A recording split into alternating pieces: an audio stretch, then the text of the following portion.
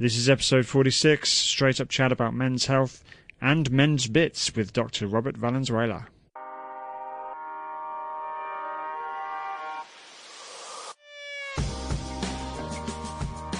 Welcome to the show, it's Paul here. Hope you're all very well.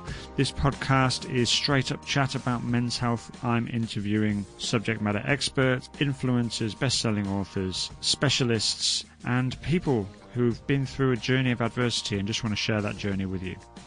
What's really important to me is that as a collective we support community and community initiatives.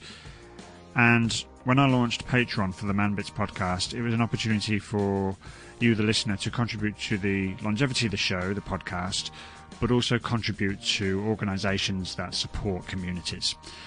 And I've spent the last couple of months researching a number of non-profit organisations because I want to make sure that their values align with the values of the show.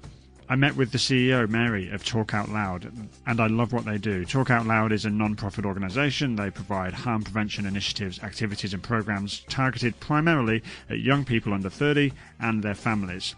And that holistic approach that includes family was really important to me. So their mission is to equip the young people with the tools necessary to maintain a healthy mental, physical and emotional lifestyle, and they use a proactive, positive psychology approach. I can hear you now saying, Paul, how do I get on board? Well, that's easy. Go to themanbits.com/reward. themanbits.com/reward. Check out the video and you can choose to take part in Patreon. I thank you. Let's get on with the show. How is your erection? That's the question that my guest today asks every patient that enters his office. That's because Dr. Robert Valenzuela specialises in prosthetic urology, sexual dysfunction, and he helps guys with the treatment of Peyronie's disease, erectile dysfunction, and premature ejaculation, plus many other issues and conditions that men can suffer from. His qualifications are as long as your arm. In addition to his private practice, he's a former assistant clinical professor at the Squire Urological Clinic at New York Presbyterian Hospital of Columbia University. He's a director of penile prosthesis surgery, a diplomat of the American Board of Urology, and a fellow of the American College of Surgeons, plus more. He's a hell of an educator, hell of a nice guy, and we had a really straight-up conversation about some of those performance issues that guys experience in the bedroom. Today we debunk some of the myths about penis enhancements, pills and potions, and he helps us understand a bit more about the issues behind erectile dysfunction and premature ejaculation. What's more to be said? Let's jump into the episode now and have a listen to this very insightful conversation with Dr. Robert Valenzuela, aka Dr. V. It's great to have you on. Thanks for jumping on for this conversation. Oh, it's my pleasure. Thank you for having me. I'm looking forward to talking to you, Paul. I'm really happy to have you on, and as I said before, especially as we're talking on the subject of man bits. I had a guest a while ago. He said that the word man bits, the name man bits, is sort of polyphrenic in that there's many parts to men, many parts to their makeup and psychology. But today is actually talking about man bits. It's real focus. Yeah, real focus on actual man bits. The first question I'm going to ask you, Dr. V, is how do you do what you love and love what you do? Well, the question's always is, why did you become a urologist? Of all the fields of medicine, why a man wants to go into urology and play with guys' man bits?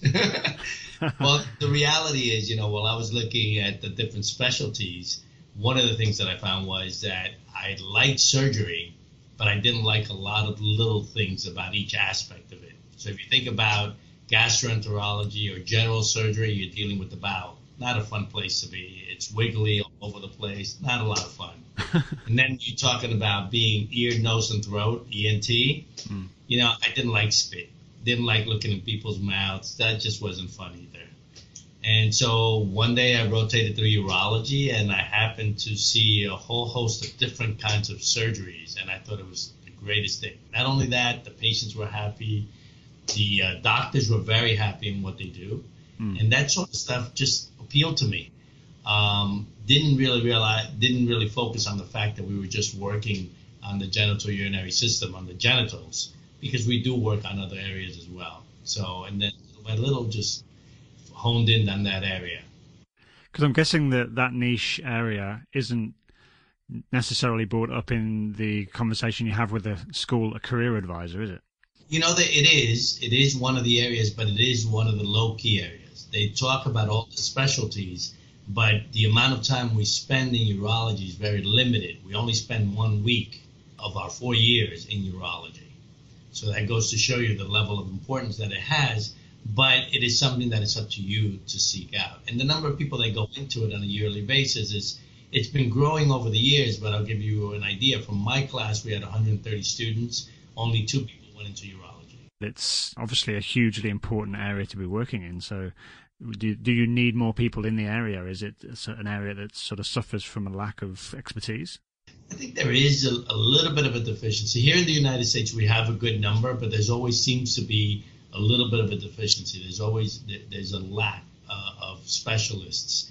And so you may have, like in New York City, you have hundreds of urologists, but you have an area that it's remote, may have one urologist for millions of patients. So yeah, I mean, it's focused in different parts of the country, and that's the problem. People just want to stay in the big metropolitan areas, like every specialty. And so what was life like before urology for you? Before urology, I did a whole host of things. I did everything. Oh, right. Okay. I was a newspaper delivery boy all the way up to a furniture cleaner. I did it all before I went to medical school. Finally went to medical school and then went into urology. But our specialty from medical school, you go directly into urology. So you spend 2 years in general surgery. And after the general surgery, you go ahead and do 3 or 4 years of urology. That's the way that it works. And so there was sort of 3 areas I was interested in talking to you about today, because they strike me as 3 major areas that guys have issues with. They are Peyronie's disease, ED, so erectile dysfunction, and PE, premature ejaculation. 3 areas, and I think with PE, with premature ejaculation, 1 in 3 men have or can suffer from that. But first of all, I wanted to ask you about Peyronie's disease. What is it? Well, Peyronie's disease, it's at the point where you begin to experience some sort of plaque formation or angulation in the penis. So the way that we describe Peyronie's disease is any angulation of the penis, whether there is a plaque present or not. So if you have your penis that it's angled in a specific way, or it begins to hinder your sexual activity, that is considered Peyronie's disease. But the way that we say that it might have developed, we presume that it might have developed, is that during sexual activity, you might have hit or missed penetration. During intercourse, you wind up coming out, hitting the bone, causes a little trauma, which we don't realize. And then we continue. Well, that little trauma can cause what's called a microperforation of the capsule of the penis. Now, the penis is made up of 2 cylinders. Those cylinders are full of blood. And there are 2 layers to those cylinders, an inner layer, and then there's a second, thicker layer that contains everything. But if you get a microfracture and you bleed into that area, you may not get any hematoma, any black and blue or bruising of your penis, so you don't think anything of it. The problem is that microfracture needs to heal. And oftentimes what it does, the way it heals, is by forming a plaque formation. And that plaque can continue to spread. And so if you think of a plaque, if you think of your finger, take a look at your hand, right? And if you ever played basketball and jammed your finger bends, right? So what happens is your penis, because of the trauma in that area, begins to pull, and cause an angulation. If you look at some of the pictures, they can be very severe. It can be from 5 degrees, 10 degrees, to almost 90 degrees, where the penis is completely curved either up or down. But there's also patients that develop Peyronie's disease without a plaque formation, without angulation. They get what's called fibrosis inside the penis. And the only way we detect this is by doing an ultrasound. Now, we simulate an erection in the office by injecting a medication that causes an erection, and then we're able to look at what the tissues inside the penis look like. We look at the angulation, the size, the length, the girth, everything. You mentioned some of the impacts there, but I mean, I can imagine that it can have huge impact for guys and relationships as well. Other than the obvious sort of issues around sexual intercourse, what other impacts can it have for a guy to have this issue? Oftentimes sexual intercourse is not an issue. Most of these guys are able to perform. It's mostly psychological, subjective. The fact that their penis looks different, that it looks funny, that it has an angle. But in fact, most of these guys are able to penetrate, except in the more severe cases. these patients are able to have sexual activity, they have full erection, and they're able to perform. But they're embarrassed about the appearance of their penis. And because they're embarrassed, they may not want to engage in sexual activity for that reason. So that's one of the main problems associated with Peyronie's disease.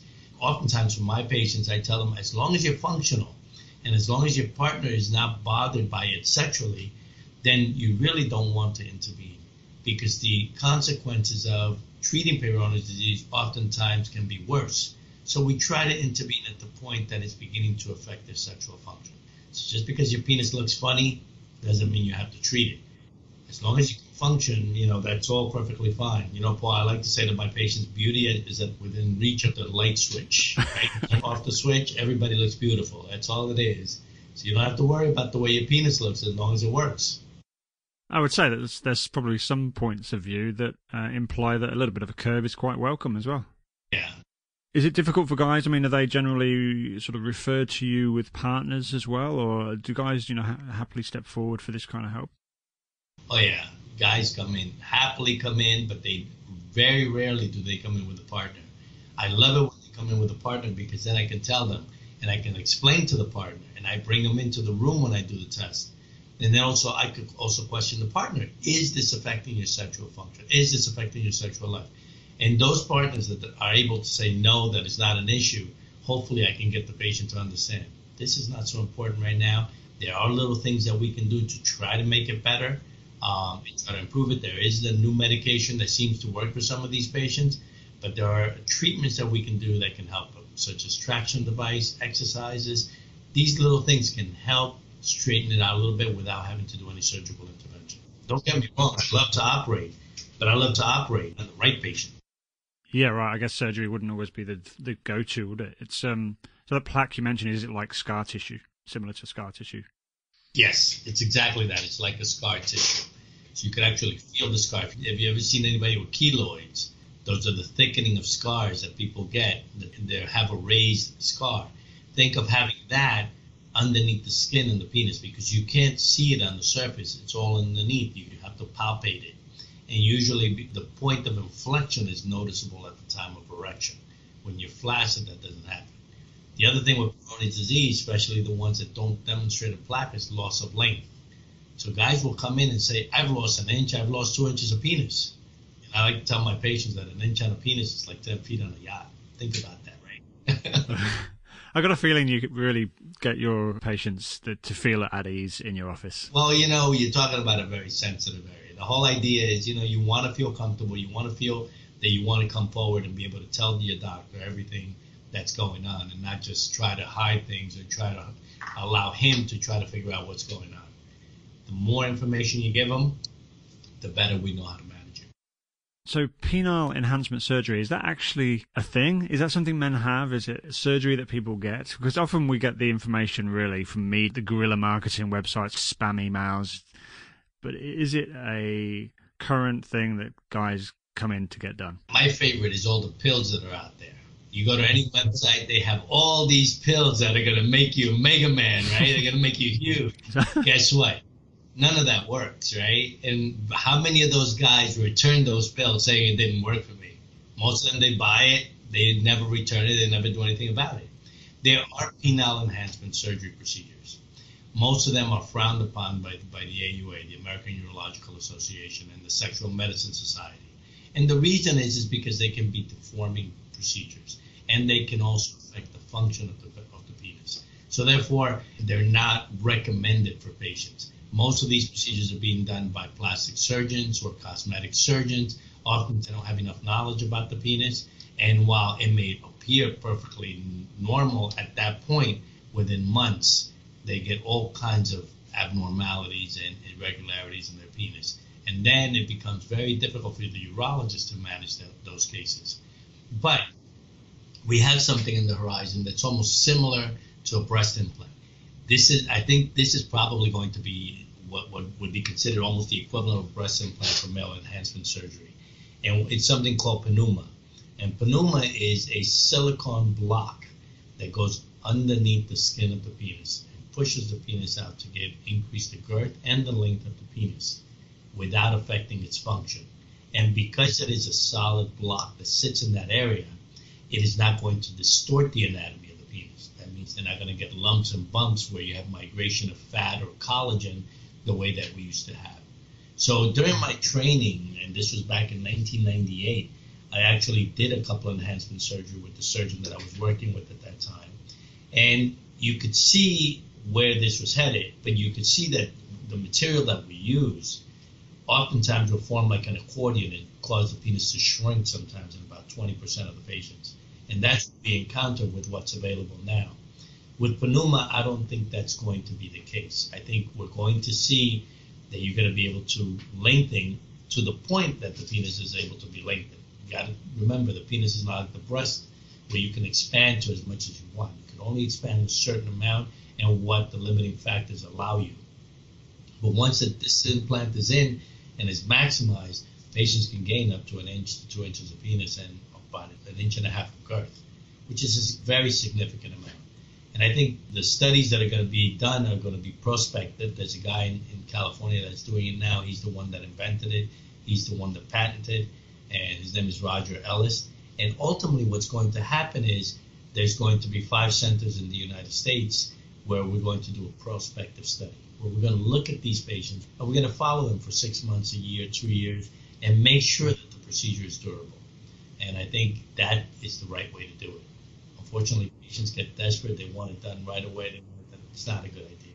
So actually, I'm going to be one of those guys that's going to be doing those procedures. It doesn't come without risk, though, does it? Absolutely. I tell my patients, crossing the street, there's a risk of crossing the street, isn't there? No matter what you do, there's always a risk. So think of it this way. You know, breast implants have a risk of about 1 to 3%, depending on who's doing them. And there's always the risk. So there's always a risk of infection, erosion, malfunction. All those things exist. In the study that's going to be coming out in the Journal of Sexual Medicine on the Pneuma, what they demonstrate is about a 3% risk of complications associated with the procedure.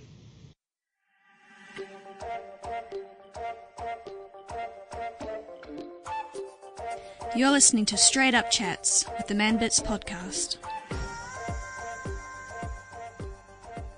Are you ready for the middle bits? Sure, absolutely. Let's go. Okay, in your opinion, what's your number one tip for a fulfilled life? My number one bit for a fulfilled life? Your number one tip. Enjoy what you do. I mean, you have to be happy with what you do. If you're happy with whatever kind of work you do or whatever it is that you're doing in your life, then everything else falls into place. If you're miserable at work where you spend more than 70% of your time, you're going to be miserable in your relationship, in your family. Everything about you is going to be miserable. So you have to enjoy what you do. You have to have some level of satisfaction from that. And it's not just money. It's about being satisfied with what you do regardless of the money. Yeah, the money is great. If you're making tons of money but you're miserable, guess what? Everything else about your life is miserable. And that's also going to bring on a lot of psychogenic and physiologic issues. You see that when you see, the tragedies around the celebrities recently and so on, is that it's not about the money. It's not about the external material, is it? So whose work has influenced your work? Do you have a mentor coach or someone who's inspired you to be where you are now? I originally started doing penile prosthesis surgery back in about 2000. So prior to that, I was doing a lot of radical prostate cancer. I was treating a lot of the patients. And I have a community practice. And because my community practice, my patients would come back for treatment for the complications from radical prostate, I wanted to be able to take care of my patients as a whole. So back then I met a gentleman called Steve Wilson. And he is the most prolific implanter in the world. He's known worldwide. And I think if anybody has influenced what I do and how I do it, it's probably Steve Wilson. He's a great gentleman. He's been a great mentor and a great teacher. And actually, I still work with him from time to time, and I always look forward to that. So I think Steve Wilson, out of all the people that I can think of in terms of my career, he's influenced me a great deal.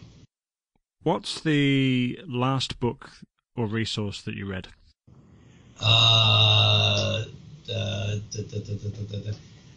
can't remember right now, but I just read the trilogy of Red Sparrow. I really enjoyed that. I really haven't seen the movie because I don't want to destroy the whole image of what the book portrayed. So I haven't seen the movie of Red Sparrow. Have you? You know which movie I'm talking about? I've seen the movie, but I haven't read the book. See, there you go. So if you've seen the movie and you read the book, you'll be like totally blown away. The book was great. I really enjoyed the trilogy. And my final question of the middle bits is, if you could choose one word which sets your intention for the next 12 months, what would that word be? Evolution. Oh, I like that. Yeah. What's inspired that word? Well, my career continues to evolve. I think while we've been doing the same procedure, I do penile prosthesis surgery.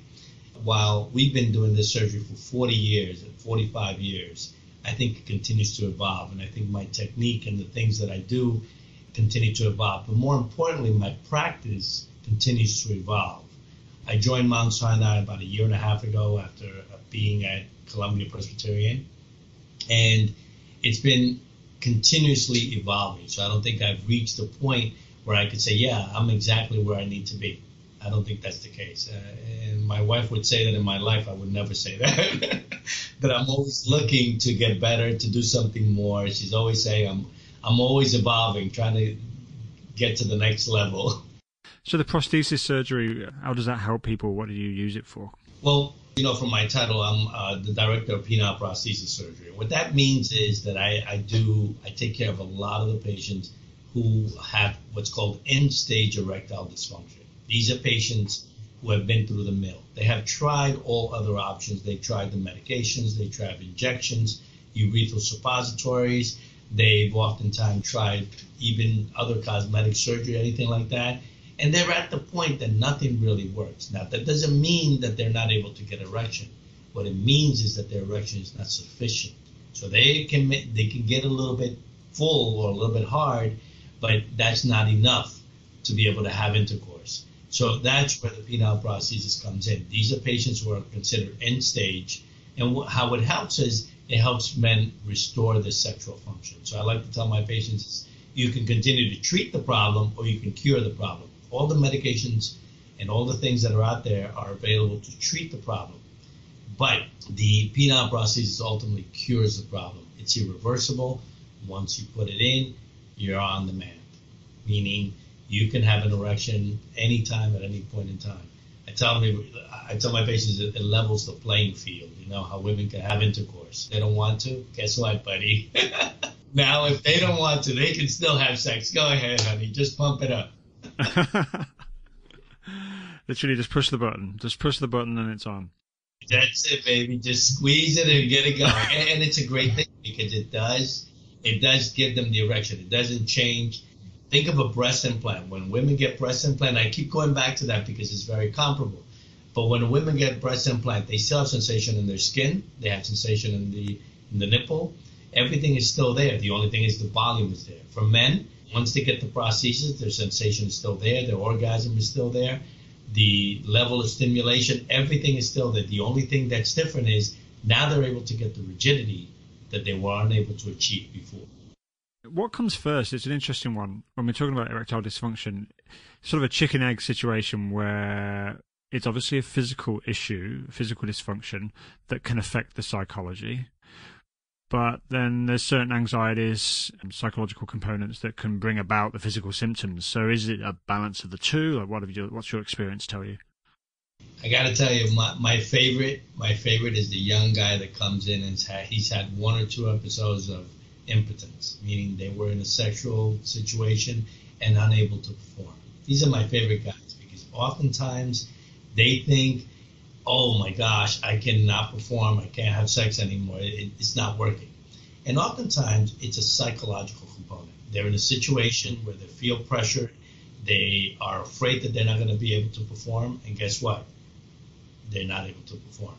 But the worst part of it is, next time they're in a sexual situation, that comes right back to bite them. It becomes a vicious cycle where they think it's not going to work. And mind over matter.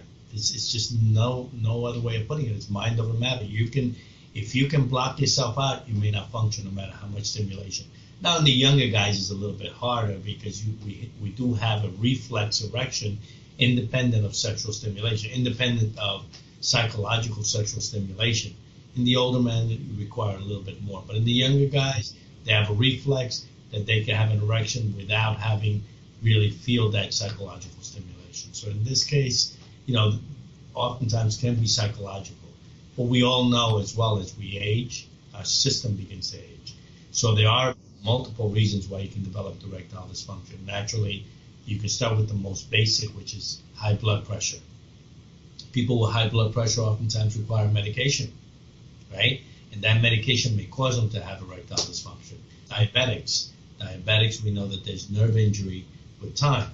There's what we call iatrogenic, caused by the physician. So patients who have surgery, either colon cancer surgery or prostate surgery, those patients may become impotent as well. So there's a whole host of reasons why these things can happen. Fortunately, there are numerous things out there. Think about it. Prior to 1998, we had nothing. Patients came in, and I was in practice before that. I was a resident, but patients came in and said, listen, I can't get an erection. All we could do is there's really nothing else we can offer you. We had something like Yohimbine that we used to tell them. There was all these other natural medications, but they weren't proven to work, not like Viagra was, not like sildenafil. So once that medication came on board, it allowed people to talk about their erectile dysfunction openly. It's taken years and years, but now patients come in, we're in 2018. What do you mean that's all we have? I'm like, you're lucky we have that. Back 20 years ago, we had nothing. So it's a good thing. I mean, now we've had 3 or 4 medications. We have injections that work, penile prosthesis that works, all these hosts of things that we can do. On a similar subject of premature ejaculation, is that, again, a physical thing or a psychological thing? Again, from your experience, what do you see in that? Well, think about it. When we were evolving, and my favorite word, evolution, right? The whole purpose of sexual activity is for procreation. There's no thought to romanticism back then. Only humans really use sex as recreation, and dogs. But humans use sex for recreation, but the idea is to penetrate, ejaculate, and hopefully procreate. And so the amount of time doesn't really matter. In fact, you could say that the guy that is able to have intercourse and ejaculate quickly, he's just fulfilling his duty, right? That's all it is. But we want to have the ability to last as long as we want to, because for the recreational purposes, right? But when you're young, there's something called a refractory period. So think back when you were young, Paul. Not that I'm saying you're old. You're a young guy still, right? But think back. When you had sex, you used to have an orgasm. You were able to continue as if nothing happened. You hear these guys, I could go 3-4 rounds easily, right? Well, as you get older, that doesn't happen for several reasons. Number one is the time between ejaculation and the next erection continues to increase. That's called the refractory period.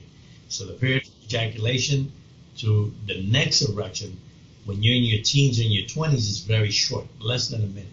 When you're in your 20s, early 30s, you take a break for maybe a minute, 2 minutes, and the erection comes back. Well, as you get older, that time gets longer and longer to the point that second erection does not come back. And I actually have a patient who knows exactly when he can get a second erection after he has intercourse. It takes him about 3 days. Doesn't matter what he does, whether he uses medication or anything, it takes him 3 days to get another erection after he has intercourse. So he's got to time it properly, right? He doesn't want to waste it. In those cases, not psychological, it's actually physiological. And it's just the way that our bodies behave. So, unfortunately, I do tell my patients, you have to re-educate yourself. If you want to be able to last longer, then you can't think that I'm going to have an orgasm and then I'm going to be able to continue as if nothing happened. You have to get the pleasure you want and the recreation aspect that you want out of it on the first one, because the second one's not coming. Now, there is something called psychological or acquired premature ejaculation. And these are patients who develop premature ejaculation at a later age. And that's a compensatory mechanism. These are guys who are beginning to experience erectile dysfunction. They're not able to maintain their erections very well. And so what they do is during the sexual activity, they try to have an orgasm prior to losing the erection. So it's compensatory. I want to get my orgasm before I lose my erection. Well, it comes to a vicious cycle to the point that now, regardless of what they do, they just can't control that anymore. It's a difficult situation, and there isn't much that we have out there to offer our patients. There's been medications that we've tried, there's exercises, there's sex therapy, all these things that we've tried. There's procedures that have been tried, but none of them have really been successful in taking care of this problem effectively. So if there is someone who's suffering from anything we're talking about today, and they know there's an issue and maybe they haven't done anything about it just yet, what would you say would be a great first step for them to take? Oftentimes you can discuss this with your primary care physician. Unfortunately, these discussions turn into a by the way. You know what a by the way is? So you have your consult, everything is done, okay, we check this, your blood pressure's fine and everything, and Mr. Smith will see you back here in another year or 6 months, and then they put their hand on the door and they go, by the way, doc, every doctor hates that. And now you can't spend 10, 15 minutes talking about this issue. So you have to be upfront. You really have to get in there and say, this is my problem, this is what I want to take care of. Not wait till the last minute, because that last minute conversation may not happen, and it may be delayed by another 3, 6 months. Or here, let me refer you to a specialist. And that specialist now, it takes another 3 months or 2 or 3 months for you to see them. But if you walk in, this is my issue. Yeah, let's address all of that. But what can we do about this? Your physician may be a lot more proactive about doing something about that. Now, here in the U.S., people are very lucky. They can just go ahead and go to a specialist. I don't know, in a lot of other systems, you have a gatekeeper. You have to go through your primary in order to be referred to a specialist in order to be seen. Here, you can just make an appointment right out. I would make an appointment with somebody who specializes in sexual dysfunction. Not just, penile prosthesis. I mean, yes, that's what I do. But prior to that, yeah, I specialize in sexual dysfunction. And speak to a professional. A lot of people, they say a lot of things. Your friends may make comments, they make recommendations, but they may not be valid, and you may be barking up the wrong tree. My wife and I, we have a very good level of communication, so we can tell each other anything, and we're very comfortable with that. But I can guess that a lot of guys don't have that luxury to share with their partner. But I mean, my suggestion would always be comfortable talking about it, because that's going to make it less of a huge issue once it's out, because it sits behind guilt and shame, it seems. That's right. And it is. It shames you, and oftentimes there may be a lot of problems with the relationship because the man may be avoiding sexual or contact or intimacy because they're afraid of failing. And that carries over not only at home but everywhere else because they're always depressed. As a side note, you know where the expression grumpy old men come from? No. Yeah, well, they're grumpy not because they're old, they're grumpy because they can't get an erection. We're driven by testosterone, right? So we always want to have that erection. We always want to be sexually functional. And so these guys are in their 70s and 80s, and they have their testosterone going, but they can't get an erection. They're grumpy. They see all these beautiful girls, and sex is everywhere, but they're not getting any. They're grumpy old men. So you think about how it affects them in everything. They're grumpy with their family. They're grumpy with their friends. They chit-chat amongst each other, but they never come out and say, this is the problem. I'm fortunate in my practice, I bring it out of them. So one of the first things that I ask is, so how's your erection? Because if you're here to see me, I want to know what's going on. This is my specialty. So my practice is a little bit different in that. As you mentioned there, guys would just avoid sex altogether because their fear of failure, but they don't mention that to their partner.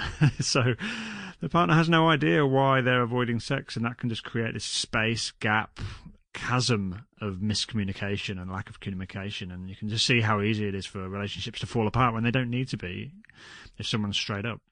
Absolutely. I think, like you said, communication is very, very important. And if they're able to just come out and say it, but, their manhood or their pride doesn't allow them to be upfront about these issues. One of the things that I truly recommend, I think, in fact, that would probably be the first thing that you should really try to work on, is communicate it to your partner, because that's going to allow you to go and to communicate it to a stranger a lot easier. And bring your partner with you. We love it when the partner comes in. We really, really do. Because then we're able to speak to them and help them understand what's going on, as opposed to the guy coming home and say, well, I need to do this, and that. And she's like, what? I don't know what that means. So I think it's ideal to always bring your partner. So anytime I get a couple in the office, I think it's a great thing. Oftentimes I get women who bring in their partner. And I get the women who say absolutely everything, and the guy just stays quiet. They just don't even say a word. And then I ask them, well, what do you think? And then it turns around. I send the woman out of the room, and I have a conversation with them, and then they're able to come clean and say exactly what's going on. So what's next for you? You've got, obviously, evolution is on the cards for you. So what's coming up for you in the next year or so?